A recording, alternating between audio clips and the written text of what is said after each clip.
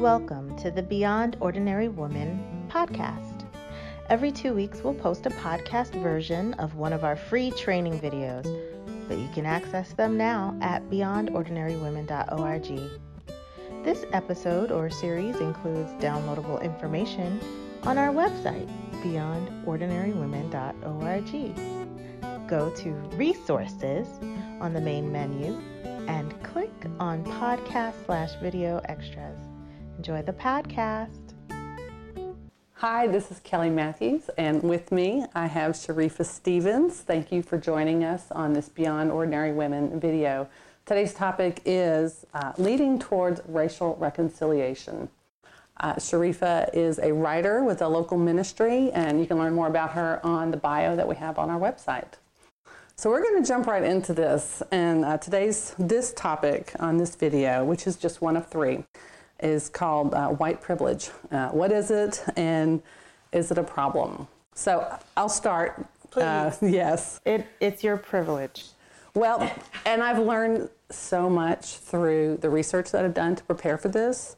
White privilege, we tend to get defensive about it sometimes, especially if we love people of color and we have friends and we think, does this make me a racist?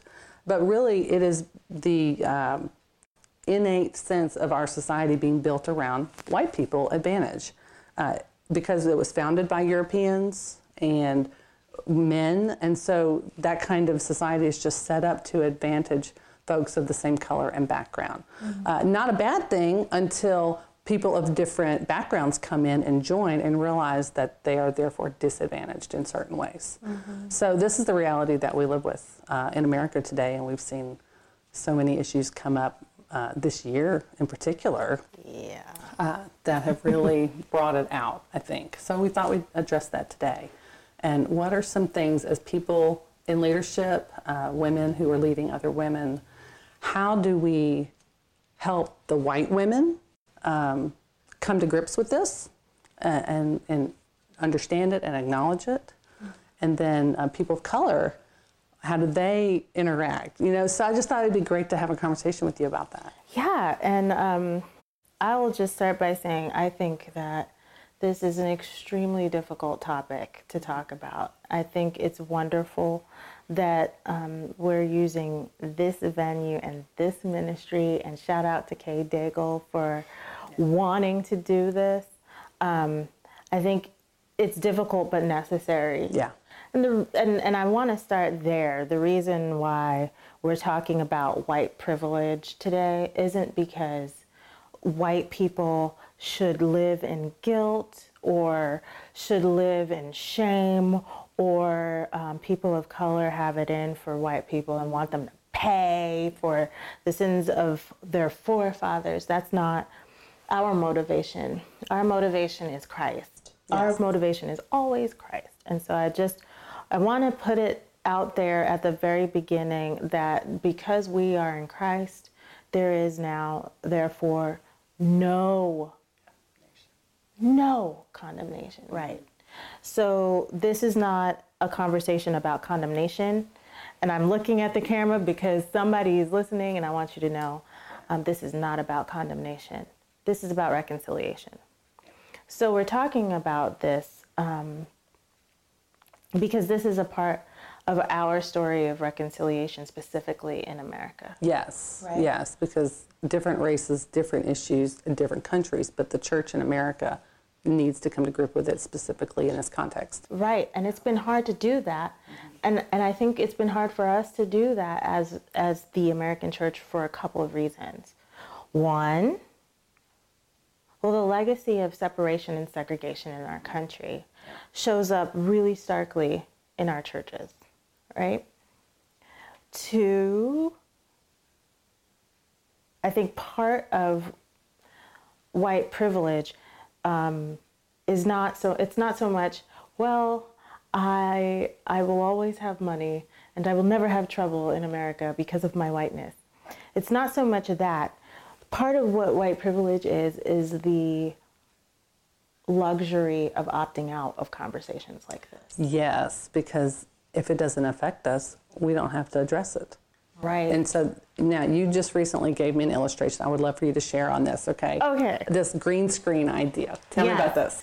So my husband, who's white, had this illustration for privilege in general, but I think it applies specifically to white privilege in the American context. He says, I'm white, I'm in my mid-30s, I'm a man, I'm heterosexual. The country's my oyster, basically.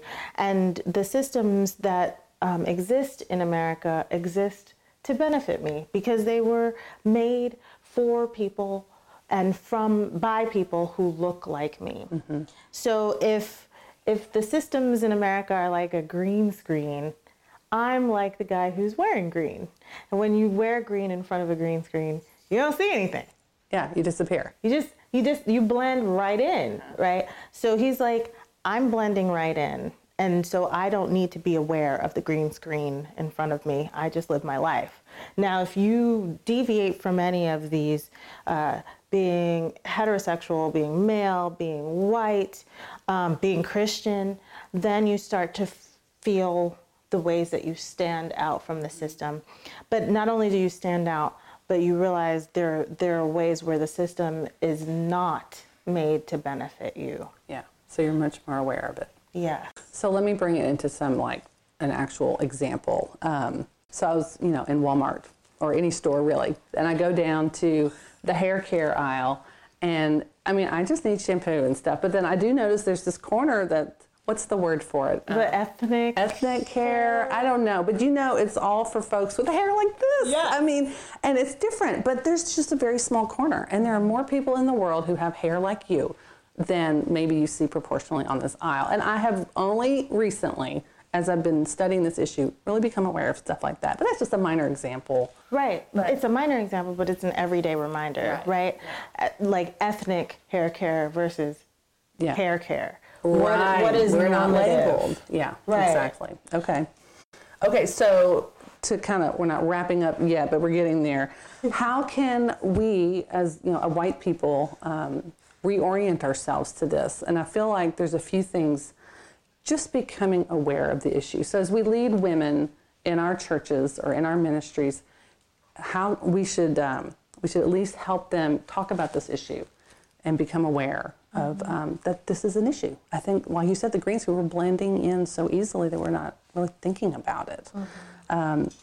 Then there's this difference between a conscious bias, because most people are going to say, I'm not racist. And you're going to be able to say, no, you're not acting like it, but there's an unconscious bias that we're not aware of most of the time. Right, implicit bias is what it's called. To be more aware, that's a step forward. And then having conversations. And I would say, as a white person, my job is more to listen than to speak to someone about what's going on, and let my friend of a different color, different race, tell me their story. I think that those are some really specific, helpful ways to start being a reconciler. I agree. And I would also add that part of our job, our privilege rather, as all of our privilege as reconcilers, is to speak up for the voiceless. Yes. So there are venues where it behooves us to listen. There are also venues, and this is much more uncomfortable, where it behooves us to speak.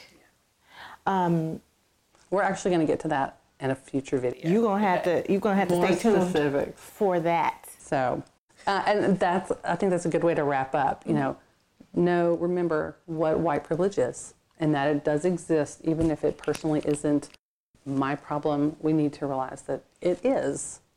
We are part of it, and it is part of us. And there are ways for us to reach out to our sisters of color. So, thank you, Sharifa. We're going to move to the next video here, where we're going to talk about why this matters so much, and we're going to go into the Bible. Excellent. I love it. Thanks for listening to the Beyond Ordinary Women podcast. You can find more podcasts and information about women in leadership by going to beyondordinarywomen.org. This podcast was produced by Beyond Ordinary Women Ministries. Our production team includes Evelyn Babcock, Kay Daigle, Kay Halligan, Deborah Herring, Sharifa Stevens, and John Sparks. Theme music, Back in Stride by Don Miller, used by courtesy of Christine Miller.